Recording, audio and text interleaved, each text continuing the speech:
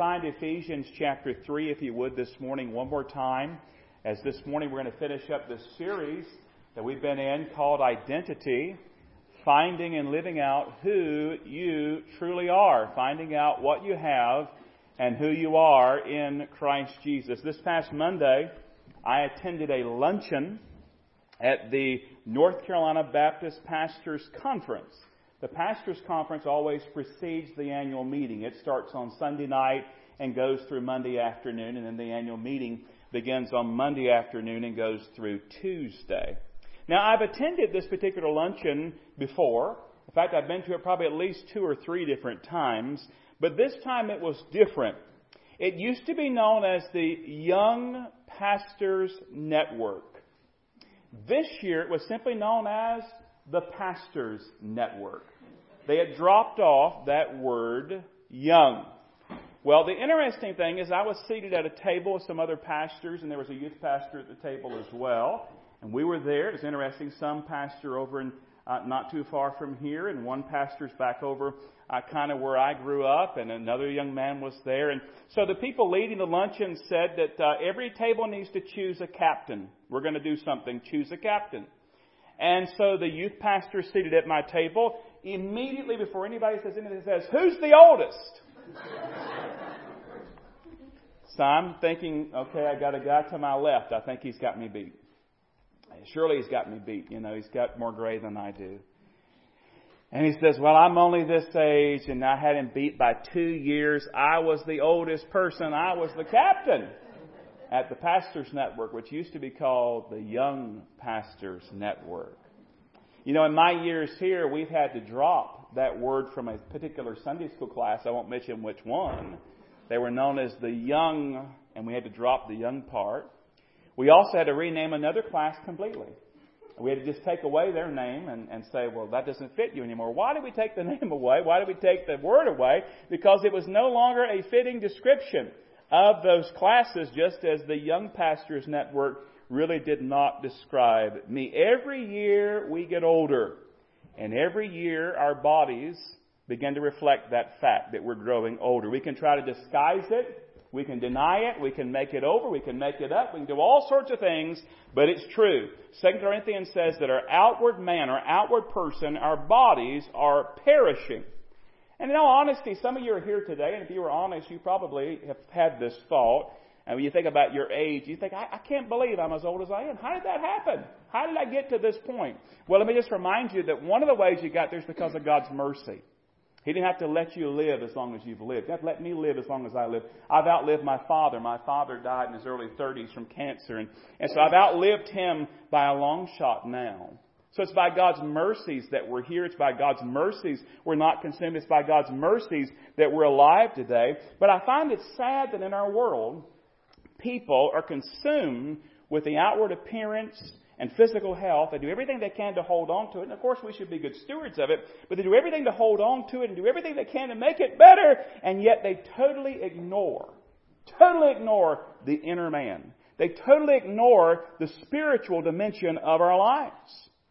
Now, that same verse that I shared from 2 Corinthians, I mentioned just a part of it. Our outward man is perishing. It's actually much more encouraging.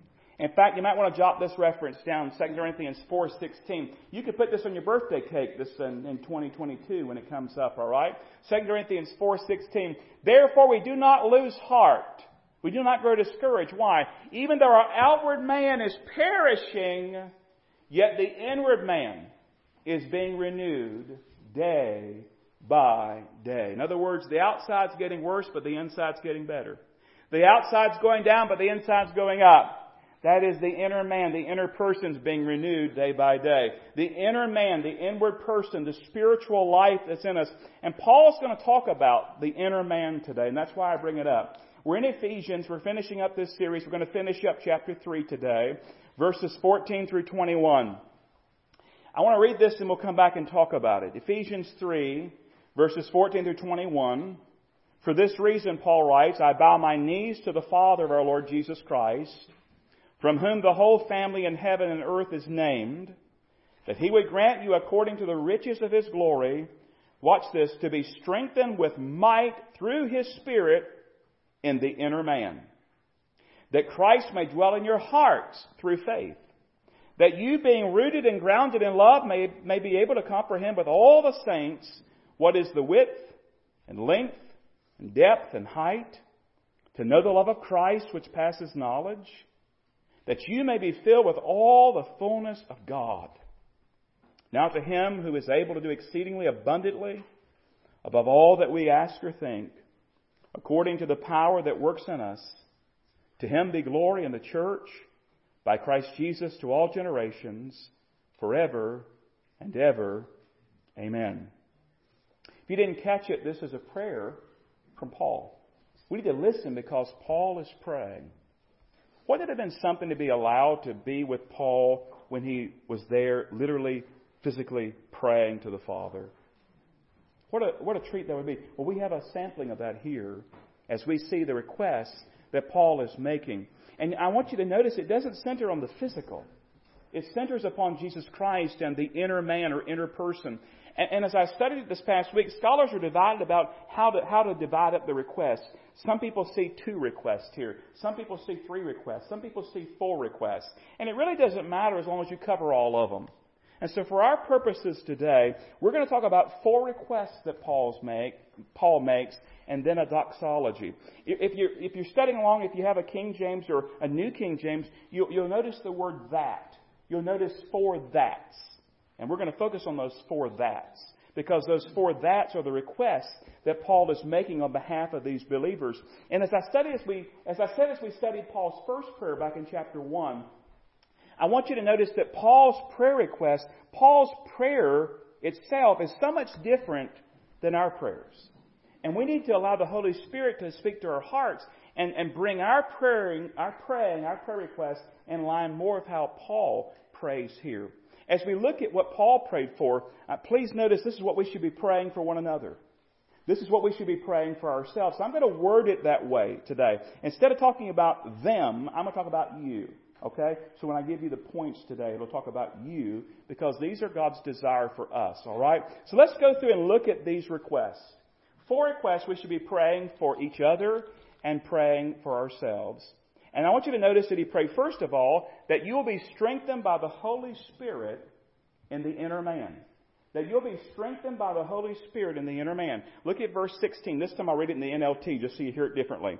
I pray that from His glorious, unlimited resources, He will empower you with inner strength through His Spirit. More than we need outer strength, physical strength, we need inner strength. We need spiritual strength. Now this is talking about becoming strong spiritually. Strong spiritually. We sang about it today, right? Let the weak say, I am strong. I was thinking as we were singing, that'd be a great song for the kids, because the actions are let the weak say, I am strong. And he's praying that we'll be strong in our inner spiritual life. This is the work of the Holy Spirit who lives in us. The Holy Spirit indwells every believer. In fact, the Bible says if you don't have the Holy Spirit living inside of you, you're lost. It's evident. It's just clear as it can be. The Holy Spirit takes up residence in your heart the moment that you receive Jesus Christ as your Lord and Savior. And the Holy Spirit is at work in your heart and your life. And we need to become strong spiritually. We need to grow. And this is where we cooperate with the Holy Spirit in our lives. It's not just a magical thing. You see, the Holy Spirit's within us. He indwells us, but He desires to fill us. The Bible talks about the indwelling of the Holy Spirit. Every believer has that. But then the Bible talks about the filling of the Holy Spirit. What is that all about? Is that some kind of weird, mystical thing? Does that mean there's a blue aura about you? No, it simply means to be filled or controlled by the Holy Spirit. And so we cooperate with the Holy Spirit as we obey Him, as we let Him guide us, and as He directs our lives. We're to be filled with the Holy Spirit. So here it's talking about spiritual growth. He wants us to become strong in the inner man. Well, how does that happen? Well, think about your physical life for a moment. How do you become strong in your physical life? You have to eat. You have to exercise. You have to move. You have to take in and work, right? Well, when it comes to our spiritual lives, the Holy Spirit is at work, but we have a part to play in this. So what do you mean? Well, we have to do some things like take in the Bible. And so that might be Bible reading. It might be coming to a sermon, a service like this, going to Sunday school, going to a Wednesday night Bible study, doing your own Bible study, listening to good Bible teaching on the radio. But you're taking in God's Word, and that's part of it. That's like the food that we're eating. And then also there's things like very simple, basic things. I know sometimes people get disappointed maybe because they come thinking, well, we're going to really hear something and the preacher says you need to read your Bible and pray. I mean, is that all you got? Well, listen, those are the most basic level things that we've got. That's what God has given us. That's the areas of growth. And the truth of the matter is a lot of us could probably do a lot better in our basic Bible reading and prayer. Attending worship services, participating, exercising our spiritual bodies, if you will. Like food for our physical bodies, we feed our spiritual selves, the inner person. And that's what Paul is praying for these Ephesians. That's God's desire for us. We'd be strengthened in the inner man. We'd be strong spiritually. Yes, the outward man is perishing. Every one of us today, here's an encouraging thought. You're one step closer to death today than you were yesterday. You're one day closer to death today than you were yesterday. You say, well, that's encouraging. Well, for the believer, it certainly is. Even so come, Lord Jesus. I'm looking forward to that day, aren't you? And the weirder things get and the wilder things get. And I look at what's going on in our world and we think, even so come, Lord Jesus. But listen, every day, the outward man is perishing, but the inner man, the inner person should be growing stronger and stronger and stronger, being renewed. And Paul is praying. And let me ask you this. Do you ever pray this type of prayer for other people? Do you ever pray this type of prayer? In all honesty, we usually pray for physical things, don't we? We pray for physical things. There's nothing wrong with that. We ought to pray for physical things. The Bible says we can. We pray for our food. We pray for these various things. But we ought to pray more for spiritual things. Parents, do you ever pray a prayer like this for your children? Father, I pray that my child would be strengthened by your Spirit in their inner man or inner woman, if you will. Do you ever pray a prayer like that? They would be strong spiritually? Listen, those of you that are husbands and wives, what is the desire you truly have for your spouse? Do you ever pray a prayer like this? How much time do we really spend praying for people's spiritual growth and strength? Because most of our prayers are what? They're on this level. They're on a human level. God bless them. God help them to get over their sickness. God provide a job. God help them in school. And all that's right. I'm not discounting that. But the problem is we never rise any higher in our praying and get to what really is important. Sadly, what we pray for really shows what we really consider important. And a lot of times we live, and I know it's hard, beloved. Why? Because we live in this world every day. And the bills come, and the problems come, and the issues come. And we should pray about all those things. But even more so, we should be concerned with spiritual growth. And so everything Paul could have prayed for them, he says, I pray that you will be strengthened by the Holy Spirit in your inner man. How much time do we spend praying for people's spiritual growth? Second request. He prays that Christ would dwell in your heart by faith. Now look at verse 17. That Christ may dwell in your hearts through faith, that you, being rooted and grounded in love. Now this cannot be referring to salvation. Because you look at that and you think, well, he's praying to get saved. No, they're already saved. He wasn't praying for their salvation. By the way, can I ask you, are you saved? The Bible says we've all sinned, we've all messed up, we've all fallen short. There's none good, no, not one, none that does good. There's none righteous. That's why Christ came. If you've never received Christ, He died in your place. He took the fall. We sang about it today. Trampled on the ground like a rose. But He's not on that ground anymore. He's alive forevermore. And because He lives, you can live. Give your life to Christ. But as you look at this, he prays that Christ would dwell in their hearts by faith. He's not talking to unbelievers, he's talking to believers. So what was he talking about here? What was he requesting? What was he asking for? Well, the word dwell there is a very interesting word. One scholar that I read, in fact several, pointed out that it means literally a permanent residence. So that makes sense. Permanent residence, that Christ would dwell in your hearts. Well, that seems more like salvation. But it means more than that. It means a permanent residence and a complete possession. Complete possession. In other words, it means that Christ would be at home in your heart. That Christ would be at home in your life. Now, I've got to be careful here because sometimes we talk about this, and children, they can literally think that Christ lives in their pumping heart. And they think there's a little Christ in there. That's not what it's talking about, boys and girls. When it says in our hearts, it means our inner being, our inside. the spiritual part of us. And He's saying that I pray that Christ would be at home in your heart, your inside, your spiritual life, that He would be at home. And again, this comes about as we cooperate with the Holy Spirit. This time the key is obedience and surrender. And so as Christ dwells in our hearts through His Holy Spirit, we want Him to be at home. Now you understand this. In fact, somebody pointed out this way. You ever gone and stayed in somebody's home? I've stayed in people's homes before, and that could be an interesting experience, and I'm sure we could swap stories about that.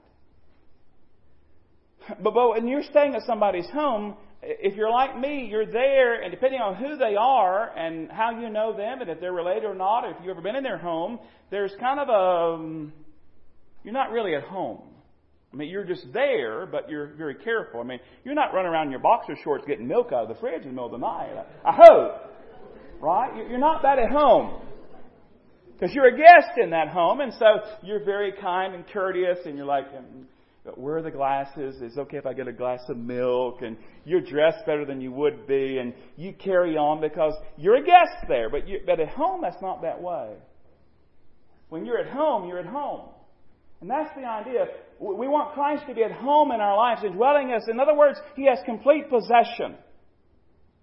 He has the key to every door, as it's been likened to. He has access to every room. And it's the idea of obedience and surrender. It's the Holy Spirit, as you're going in the Word. Remember, we're growing in the spiritual life, growing in our inner spiritual person. We're taking in the Word, we're praying, we're hearing sermons and Sunday school lessons, we're studying the Word. As we see things revealed to us, we're obedient, we're surrendering to Him, that He would dwell in our hearts by faith. He'd have complete possession, but not only possession, but that He would have full control of our lives. This is spiritual growth. So Christ is not only a resident in your life, He's the president of your life. He's in charge. And that's what Paul prayed for these believers. That you would have Christ dwelling in your hearts by faith. But there's a third that. And you'll notice as we keep going, these kind of build upon each other, that you would comprehend the amazing love of Christ. That you would comprehend the amazing love of Christ. Verses 17, the second part, through 19, the first part. Let me read this to you again, this time from a different translation, just so you hear it differently. Your roots will grow down into God's love and keep you strong. And may you have the power to understand, as all God's people should, how wide, how long, how high, and how deep His love is. May you experience the love of Christ, though it is too great to understand fully. This is not talking about our love for Christ. This is talking about Christ's love for us. One of the greatest needs that we have is to fully understand as best we can, because we're limited, the wonderful love that Christ has for us. Some of you have come in today, you've been beat up, you've been beat down, you're struggling. You know Jesus is your Lord and Savior, you have Him, but the reality is what your need is today is to really experience and really understand how much Christ loves you. To receive His love. I was struggling with some things last night as I was laying in bed, hadn't gone to sleep yet, going through some things, thinking about some things, just praying to the Lord. And at one point I just prayed, Lord, I receive your love. I receive your love. I accept your love. And some of you need to do that in your life. You need to understand, accept, receive Christ's love for you. And it's an amazing love. He talks about here the depth, the height, the width, the length, and that sort of thing.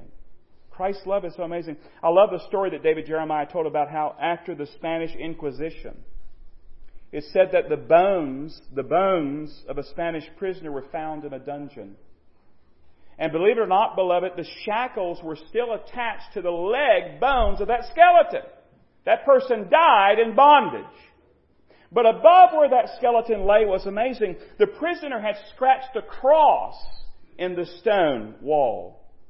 And at the top of that cross was written the word height. At the bottom of the cross was written the word depth. At the end of the one arm was written the word breadth. And at the end of the other arm was the word length. And that Spanish believer had died contemplating the love of Christ which passes all knowledge. The height, the depth, the breadth, the width of that love. And the cross of Christ is a perfect picture of just how much God loves us. You wonder, does God love me? Look to the cross. How much does He love you? Look to the cross. He loved you so much, He died for you. We don't earn God's love. We don't merit God's love. We don't deserve God's love. We don't work for God's love. It's freely given to us. And Paul says to these Ephesian believers, I pray you would comprehend the amazing love of Christ. You see, because we love Him only because He first loved us. And as we understand the love He has for us, our love for Him grows. We got to hurry. There's a fourth request. Another that you would be filled with the fullness of God. Look at verse 19. It just says that you may be filled with all the fullness of God. A wonderful but strange thought.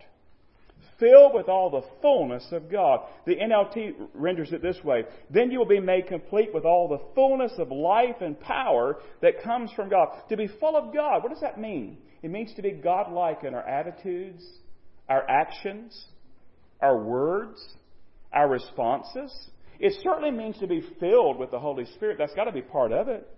You know, I mentioned every believer is indwelt. The Holy Spirit lives in every single believer. And by the way, not just a piece of the Holy Spirit. The Holy Spirit's a person, not a thing, not a force. The Holy Spirit's a person, the third member of the Trinity. He indwells every believer. But as I said before, He desires to be filling our lives, controlling our lives. And certainly that has to be part of it. And what is He doing when He fills our lives? He's making us like Christ. Talk like Christ and act like Christ. He's bringing about attitudes and actions in our life. We call them the fruit of the Spirit. Galatians chapter 5, verses 22 and 23. But the fruit of the Spirit, listen, this is what He's trying to work in our lives. You ready? The fruit of the Spirit is love, joy, peace, long-suffering, kindness. Boy, don't we need that in our world? Goodness, faithfulness, gentleness, self-control. Against such there is no law. Again, does your prayer list look different than Paul's prayer list? This is what he's praying for.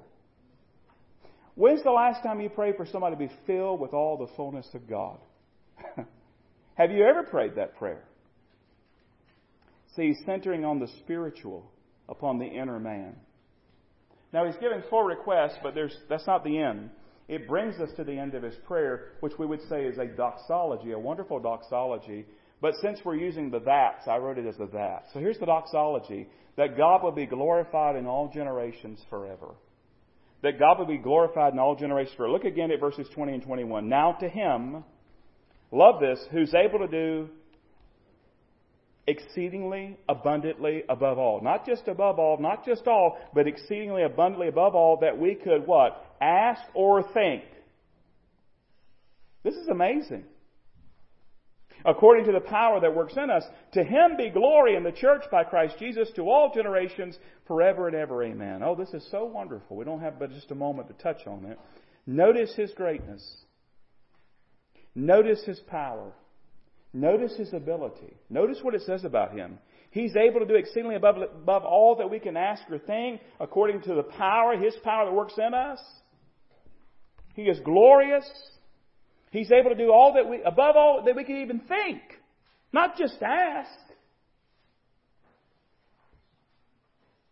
And yet we're afraid sometimes to pray, aren't we? We're overwhelmed. And we have a God that can do above and beyond abundantly than we can ask or think or even imagine. And Paul kind of wraps it up and says this, that all of it might be done to the glory of God. Can I just tell you, that's the goal of every request he's made, the glory of God. All of this points back to God's glory. Really, it's the goal of all these requests, that God would be glorified. Let me ask you, do you pray that way for other people?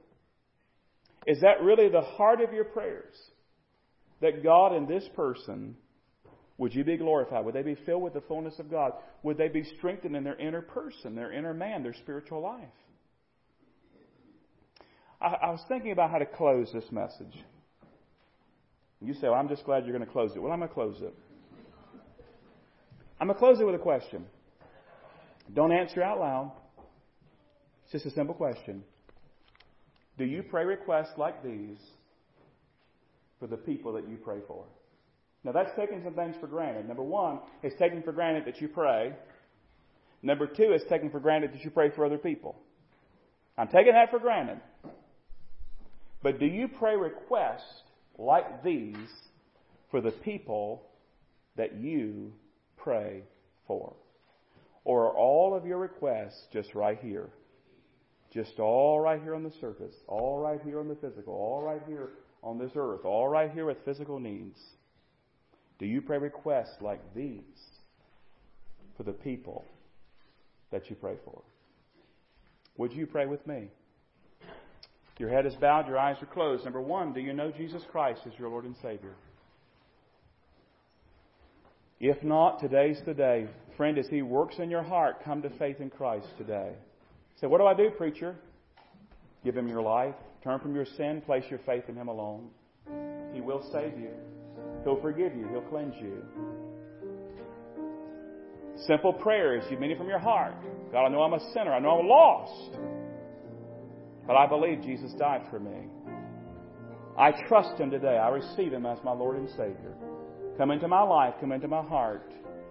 Become my Savior and Lord. Help me to live for you.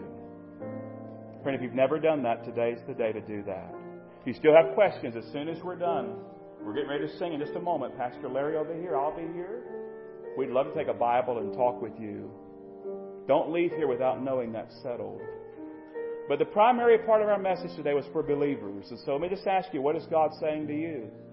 Where's your priority? Where's your prayer life at? Is it all just right here? Is it all just right now? Is it all just on the earth and the surface and the physical? Or is it a desire to seek true spiritual growth to the glory of Almighty God? Would you speak to the Lord in prayer right where you are? And the altar will be open in a moment if you want to come and pray as well. I'm going to give you just a few seconds there to pray. Then I'll close in prayer and we'll sing. The altar's open today. We would invite you to come.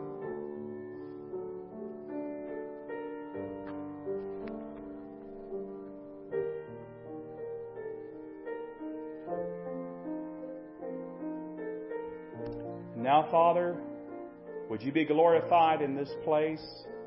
Would you be glorified in this part of the service? As the altar's open, as we sing in just a moment for your glory, do a work here for your glory. Help us, Lord, to examine our prayer lives.